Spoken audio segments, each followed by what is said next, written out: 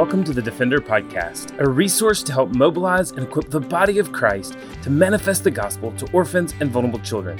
This podcast is a ministry of Lifeline Children's Services, and I'm your host, Herbie Newell. It's July 13th, 2022. I'm Rick Morton, and this is the Defender Podcast. Well, thanks again for joining us for this edition of the Defender Podcast. We're excited today to be continuing our conversation with Commissioner Jennifer Nichols of the Tennessee Department of Children's Services.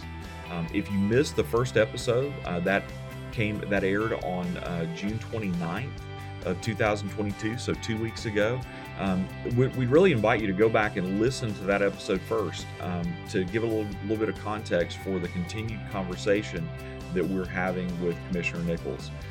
Commissioner Nichols is an appointee of Governor Bill Lee to lead Children's Services, the Department of Children's Services in the state of Tennessee. Previously, she served as a judge and also has served in the district attorney's office in Shelby County, the county in which Memphis is a part in Tennessee. She's been an advocate for child welfare, has been an advocate for children, vulnerable children in the community for her entire career. And it's really been an informative thing to be able to sit down and talk about how the church can be involved and about how we as believers and followers of Jesus can be involved in the foster care system and in the care of children in our community. And so before we get there, before we talk through the second half of the interview, I want to remind you about Image Bearers. A resource that our team put together. Image Bearers, shifting from pro-birth to pro-life. Image Bearers dives into what it means to be pro-life, not just pro-birth. We address topics like race, poverty, international orphan care, the family unit, and a whole lot more. This book includes prayer guides, tips for care to the fatherless in your community and around the world, and some thought-provoking questions that in each chapter will give you an ability to be able to discuss the things that are there with your family and with your friends. To purchase your copy of Image Bearers, you can go to lifelinechild.org/image-bearers. That's lifelinechild.org/image-bearers, or you can see the show notes for more details. Without further ado, let's get to our interview, the second half of our interview with Commissioner Jennifer Nichols, as she talks a little bit about the needs of children, particularly the needs of children who are adoptable within the foster care system, who need permanency in the permanency of a family. And so, again, we're very thankful for the opportunity to sit down with Commissioner Nichols, and I hope you'll enjoy the opportunity to be able to hear the rest of this interview.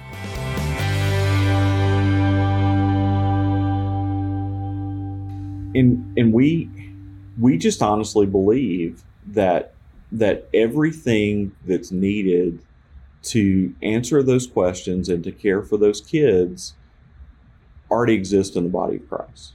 That's the position that we have to come at this from. And so let me interview you. Absolutely. Okay, you said this, that it's the body of Christ, you said it, or who are best equipped. Mm-hmm. So if not you, then who? I think, who? I think that's not a question the church is allowed to answer except us. Like, I think when you look at all the people that are in society, in the world, the church of the Lord Jesus Christ are the people who have the call of God to say, we have to step into this place. And so I really believe when you talk about this 900 plus kids that are in full guardianship in the state, let's be clear about what that means. That means that their parental rights have been terminated. They're awaiting an adoptive family. That's right. And so in the 11,000 churches in the state of Tennessee, I just can't not believe that there are 900 families that are there. I must believe that there are 900 families within the church. And the reason I believe that is not because I believe in the size of the church. It's not because I believe in the scope or the 11,000 or anything else. The reason that I believe that is because God has consistently through the scriptures called his people to be the ones who who are to care for the orphan and care for the widow and care for the sojourner. We're the ones that are supposed to visit widows and orphans in their affliction. And when he says visit, it's like it's the same word as pastor. It's shepherd them, stand in the gap for them, provide for them.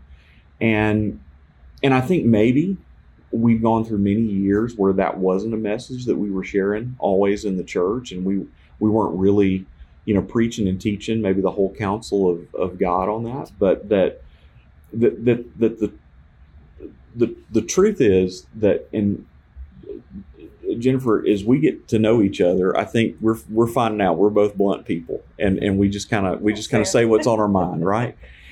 And I think at the end of the day, the church has to bear some responsibility to say that the reason that the state has built a system is because the church didn't do what God called us to do in the first place.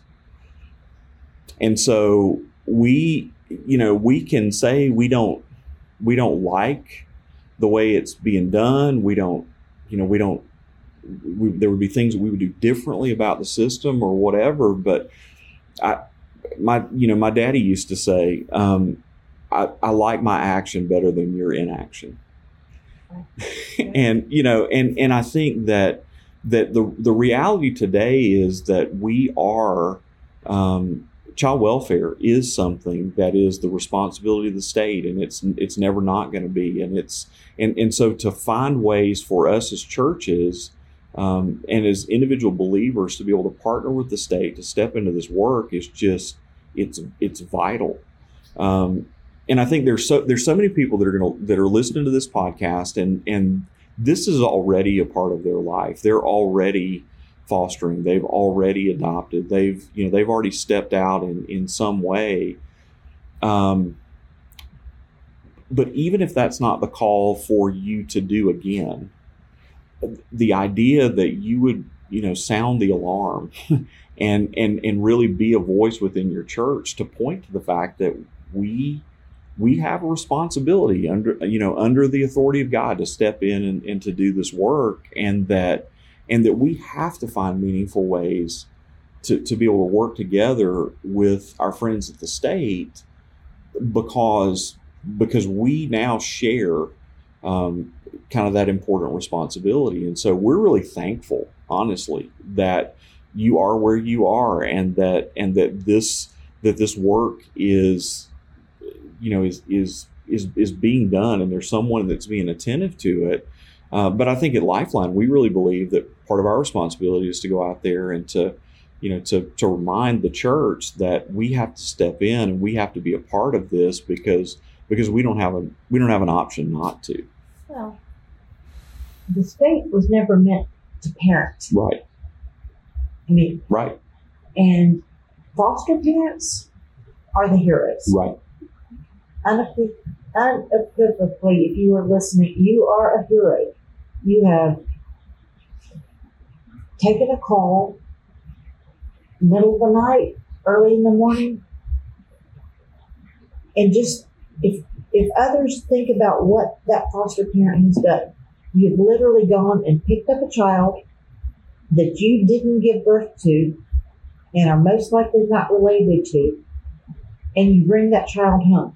Mm-hmm. Any parent that's ever had a spend the night party or had allowed your child to have a sleepover, so a child comes to your house for one night and they're gone, and you're responsible for burgers one night, biscuits in the morning, and they're gone. These foster parents open their door. They provide living arrangements, food, taking over laundry, taking over school, taking over medical appointments, taking over working with birth families, if that's part of the plan, taking over on top of their, quote, regular life. Mm-hmm. And to do that, it's the highest, most noble thing I could think of that a person would do. And we don't make it easy. We as a society, we don't make it easy. Mm-hmm. Because they're willing to do this, and yet they struggle for services. They struggle for support. And that's where the rest of us who aren't fostering can step in and help, and make sure that these people don't feel like that they are on the island by themselves, that they instead are, somebody is ready and willing to step up and help. You are talking a lot about that being done by the body of Christ. I don't disagree. But I believe it is society's as a whole responsibility. The truth is, where do you see most of that work being done? Where do you see groups of people that routinely come together for common cause, who pool their resources for common beliefs, who visit the sick, who bury the dead, who marry those that are fixing to get married? I mean, where do you find that? All those in the kind of church. resources. So, I believe there's a lot to be said for what you're saying. What I know is that if we don't do it, or when we don't do it, we lose. We lose youth, children transition out of the system at 18, and if they don't take advantage of an extension of foster care program, which we have a huge one. It's one of my favorite things that we do in Tennessee, and you hope and wish that more youth would stay. But if they don't, they are not set up to succeed on their own. They struggle. They continue to struggle. I mean, there are stats, I wish I had them in front of me, about the number of youth who were in foster care and become homeless. It doesn't have to be that way. It just doesn't. This is where fostering, adopting is transformational in the lives of that child, which is why I said tackle it one at a time. I mean, you can't fix the whole problem, but you can either do it yourself or support somebody who is helping that child. And I think the, something to be noted is, and I know a lot of the folks that are around Lifeline, know Lifeline, are international families that have adopted internationally or have, they have ties internationally. And I think it bears mentioning that the outcomes and the statistics of outcomes for kids that are aging out of foster care without permanence are really not materially different from the statistics around the world for kids that are aging out of the other forms of child welfare. So we understand when there's an orphanage culture in a land, and that's, we don't think that's, maybe necessarily best. And so we understand the poor outcomes there. I think it's a little bit stark for us when we kind of stare into it and realize that permanence is the kind of the key, right? Like, it's finding that place for a child to belong in a family, and for them to have a home and a people and in a place. I mean, we were talking again before we went on, and time, I was shocked, honestly, serving as a pastor in Memphis and realizing that really a lot of the children that are graduating out of foster care that make it, that have college in their future and have resources provided for them, how many of them fail very early on, and that the commonality of that is they have everything provided and given to them. Resources are, plentiful. What they don't have is they don't have a relationship. And so I know when I was a college student, if my financial aid got messed up, I called my daddy. If my clothes needed washing and I needed a good meal, I knew all I had to do was go home to my mama. And there were things where that there was that safety net to be able to go back to. And how many of these kids that they don't have a safety net? They've had all the basic needs for life that have been provided, but what they don't have is they don't have that thing that that ultimately we believe God created family for a reason, and because it's the best place. And so we have to begin to think about how we step in for those kids and provide permanency. And I'll give you an example of something that happened in Tennessee, and I know it happened everywhere. When COVID closed down college campuses, I cannot tell you the number of kids who have gone through our foster care system in Tennessee, and I hate the word aged out, but had aged out and had taken advantage of our extension of foster care system, so they were in school. So when the dorms closed for those kids, they have nowhere to go. The system helped them be in school. They went to school, they had a place to live, they had a meal plan, and the minute all of that closed, they had nowhere to go. Right. And we had, we had some of our foster parents who were contacted by kids, and we actually tried to connect several of them ourselves to what I used to live with you. Can I come there? Saddest thing that you would ever. I mean, these were kids that were actually on their way to success. Right. Had stayed in school. Right. And literally, when you took away that dorm room and you took away the cafeteria, they had nowhere to go. Right. So your answer is couch hop, if somebody will allow you to, or maybe go back to your favorite foster parent. And we had parent after parent who allowed kids to come back and stay with them. There's just a lot that you said, just like you said, you're not done at 18. Right. Right. Or 19 or 20. I mean, most of us still need a little back from our parents and have a lot of growing up to do. These kids are no different. Yeah. They're really not. And so I know you've done some things in Tennessee to really push permanence, to make that a hallmark of the system that you created. There's I was intrigued as I was kind of getting ready for us to sit and talk about the innovation of something called Child Stat and sort of this idea of moving kids toward permanence.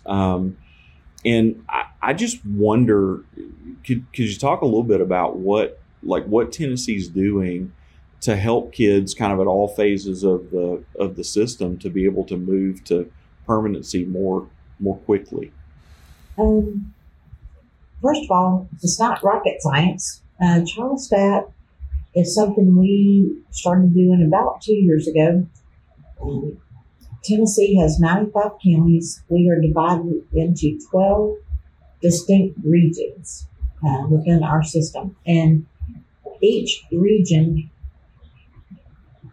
or each of the regions, have the same measurement indicators. I think we have 18 of them now, where we are measuring everything from number of adoptions, in that region, number of permanent guardianship, number of reunifications, number of TPRs filed in a timely manner, number of kinship placements, everything that you can think of that could potentially prolong, entrance. We try, entries and exits. The goal being to reunify or move to adoption or permanent guardianship more quickly. And so to do that, we decided that we were going to try and break down silos within our own department. Because it's so big and there's so many different tasks. We have a juvenile justice division. We have a child programs division. Programs oversees foster care and adoption. We have a child safety division. Safety, the people that run the hotline, 24/7 hotline, and the ones that go into action when there is a suspected child abuse or neglect going on, the ones that go out and investigate, that are sort of liaison with the courts, prior to removals and actually do removals. And so Child Stat and our legal division, we have about 100 lawyers, close to 100 lawyers in all, that cover all 95 counties in the state. So Child Stat was an effort to bring all those people together. Mm-hmm. So you think about it. Child safety can help us on investigations and entries. Child programs, exits. Legal, are you filing the TPRs? But before you file the TPRs, programs has to get your packet ready. Programs, are you doing that on time or are you delayed? So it was a way of looking sort of start to finish, trying to first understand the system in a way, because the regions, East Tennessee is very, very different than West Tennessee. Absolutely. Just very different. And so it was trying to understand what was going on or what is going on in every single region, and having those 4 divisions, legal, program, safety, and JJ, putting together the data together. Mm-hmm. So there's no finger pointing. Legal can't say, I'm not filing TPR because I didn't have the packet, because the people that provide the packet are sitting at the table with it. Mm-hmm. And so you have your answer right there. Right. And it is, the other thing we did with it was we provided resources from our central office, like in terms of coaches and advisors from senior leadership to those regions who were going out every month and meeting with people, helping, mentoring, advising, and then we would report out each month on how they were doing on the data. And we were still, COVID, like everything else, sort of derailed us shortly because it changed everything. But we were back up and we didn't stop. Mm-hmm. But it just, your numbers were different. So we were back on it, and I have high hopes. There was some, I think everyone, all 12 regions have bought into the process, and that's part of it.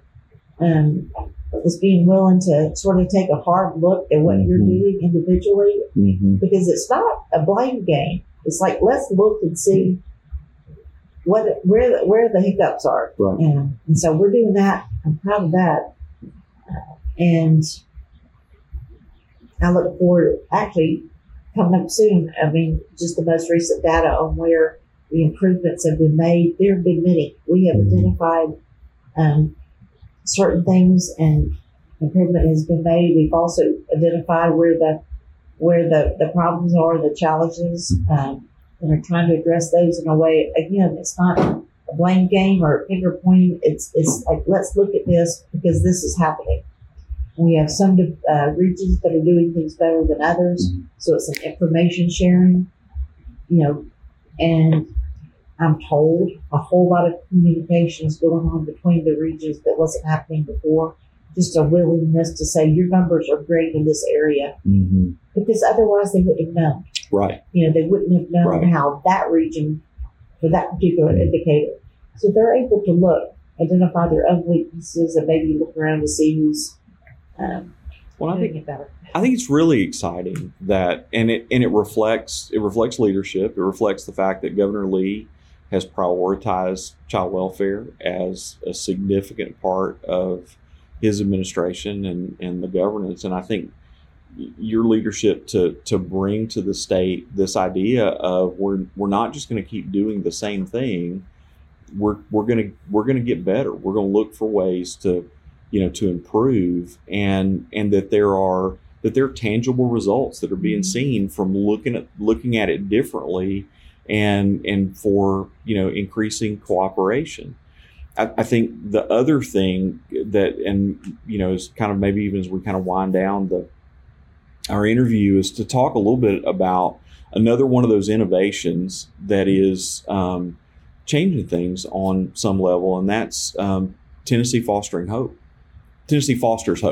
I'm sorry, we have a program called Fostering Hope, and so it's a little difficult, a little bit of a tongue twister. But Tennessee Fosters Hope is an initiative to engage churches and to really kind of build those bridges. And so I'd love for you just to talk a little bit about that and what's happening and maybe your hopes for churches in Tennessee and what you'd love to see. Well, I love to talk about Tennessee Foster's Hope. I'm blessed, or we are blessed, to work for a governor who not only got behind, but has been a proponent, an advocate, a voice for the initiative. And what it is it's bringing together the faith community and houses of worship with nonprofits, with government and business, all to address the issue of children in foster care, adoption, supporting, recruiting, retaining those people. And we have great partners. I know that Lifeline is a great friend of Show Hope. And Show Hope is one of the original partners in this endeavor. And Tennessee Kids Belong, which is the American Kids Belong, the Tennessee Arm and Back. Incredible partners. Have been there from the beginning. And there are others as well. But it has been a interesting collaboration because, the faith-based part of this initiative is able to do what they do best. Sitting in my seat at DCS, I'm able to support them, provide data, provide access to information, support them, frankly, in a different way that would normally be done in a public child welfare situation. Nonprofits, the same. I mentioned one, but there are a lot. I was just mentioning the original ones. And Governor Lee being sort of the proponent and his administration being the architect of all of it, I'm not sure anybody else is doing it like we're doing it right now. But we meet regularly. We allow the various partners to report out on what they're doing, to let us know the difficulties or the challenges that they are facing. So we frequently have members of the faith community and various churches and organizations to let us know what they need. Frankly, I generally find them asking, what can we do? And so we're able to share that with them. Same with our nonprofit partners.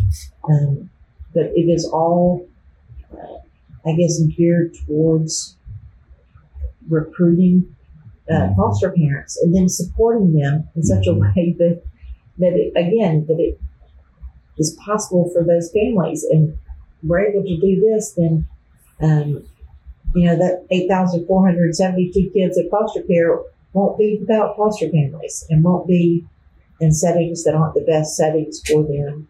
And it's a hopeful, very hopeful endeavor. I don't want to blame everything on COVID, but COVID did change things. Sure. When families have sickness in their home, they're not going to open up their doors to take in a child whose background they know nothing about.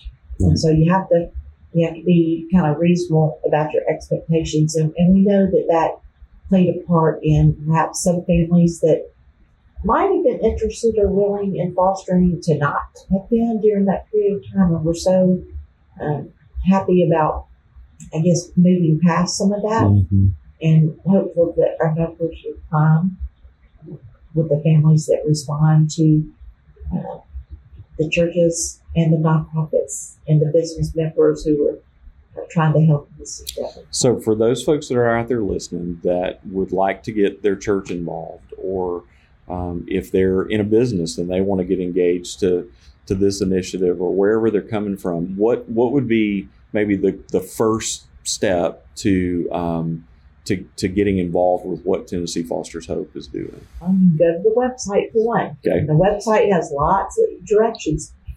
If you can't navigate the website, then you can call me. We will hook you out. You can call Lifeline. Call Right. me. Right. Call Tennessee Kids Belong. The website sort of lists a lot of partners that can help you get involved. And our Dave Warland, who works at the governor's office with faith-based initiatives, is a wonderful resource as well. And there's so many ways that you can get involved, that anyone can, whether it's a church or another group. It's never a problem getting information. Sure. I'd say that. Well, and we were talking earlier, I think it's, what we need in many cases are just more at-bats. We need more people to step to the forefront and to do what it is that they can do. And if people brought what they have and what they're capable of, and everybody would do a little bit according to, what they've been cut out and called out to be, this is an issue that we can make some incredible strides in. And I just appreciate the way that from the state perspective, you've led in opening the doors to all of those folks. And so as we end, one of the things I want to ask you is there are a lot of folks that listen to this podcast, and we know from past interactions and things that we've got a praying bunch of folks out there that listen to us, and so just be curious from you in the role that that you're in, how would you want people to encourage you and pray for you in the place that you've been given to serve? Thank you for asking. Pray for all of us. Pray for all of your leaders. Pray for me personally, for guidance and strength and resilience and courage and just that clear vision. It's such an important role for anybody involved in the system, not just for me, but for you, for our governor, for our legislators. And we all need the same thing. We need clear vision. We need strength. We need resilience. We need courage. I know I do. Well, Jennifer Nichols, Commissioner Nichols, I know, although you don't want me to say that, thank you for being with us. Thanks for sitting down and for this interview, and just really appreciate the work that you're doing in Tennessee, and excited to see in the days ahead what things happen, particularly as the church gets more deeply engaged and more deeply involved. And I hope maybe we can come back and get a progress report somewhere down the line of some great stories and some things that we can point to that we've seen happen as a result of churches and individual families getting more engaged.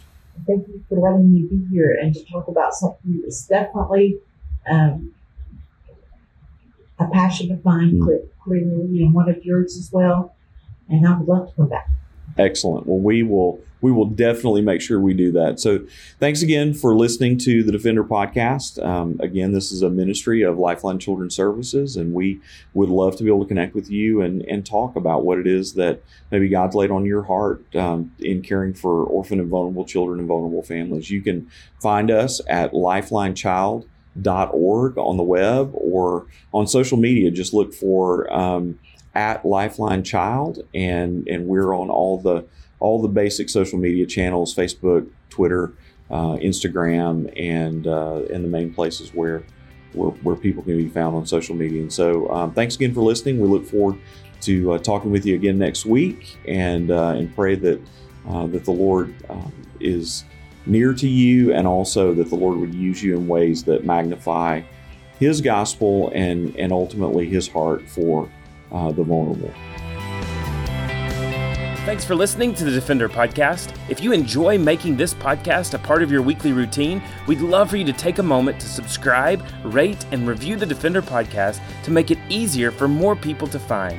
For more information on how you and your church can partner with Lifeline, visit us at lifelinechild.org. If you want to connect with me, please visit herbienewell.com.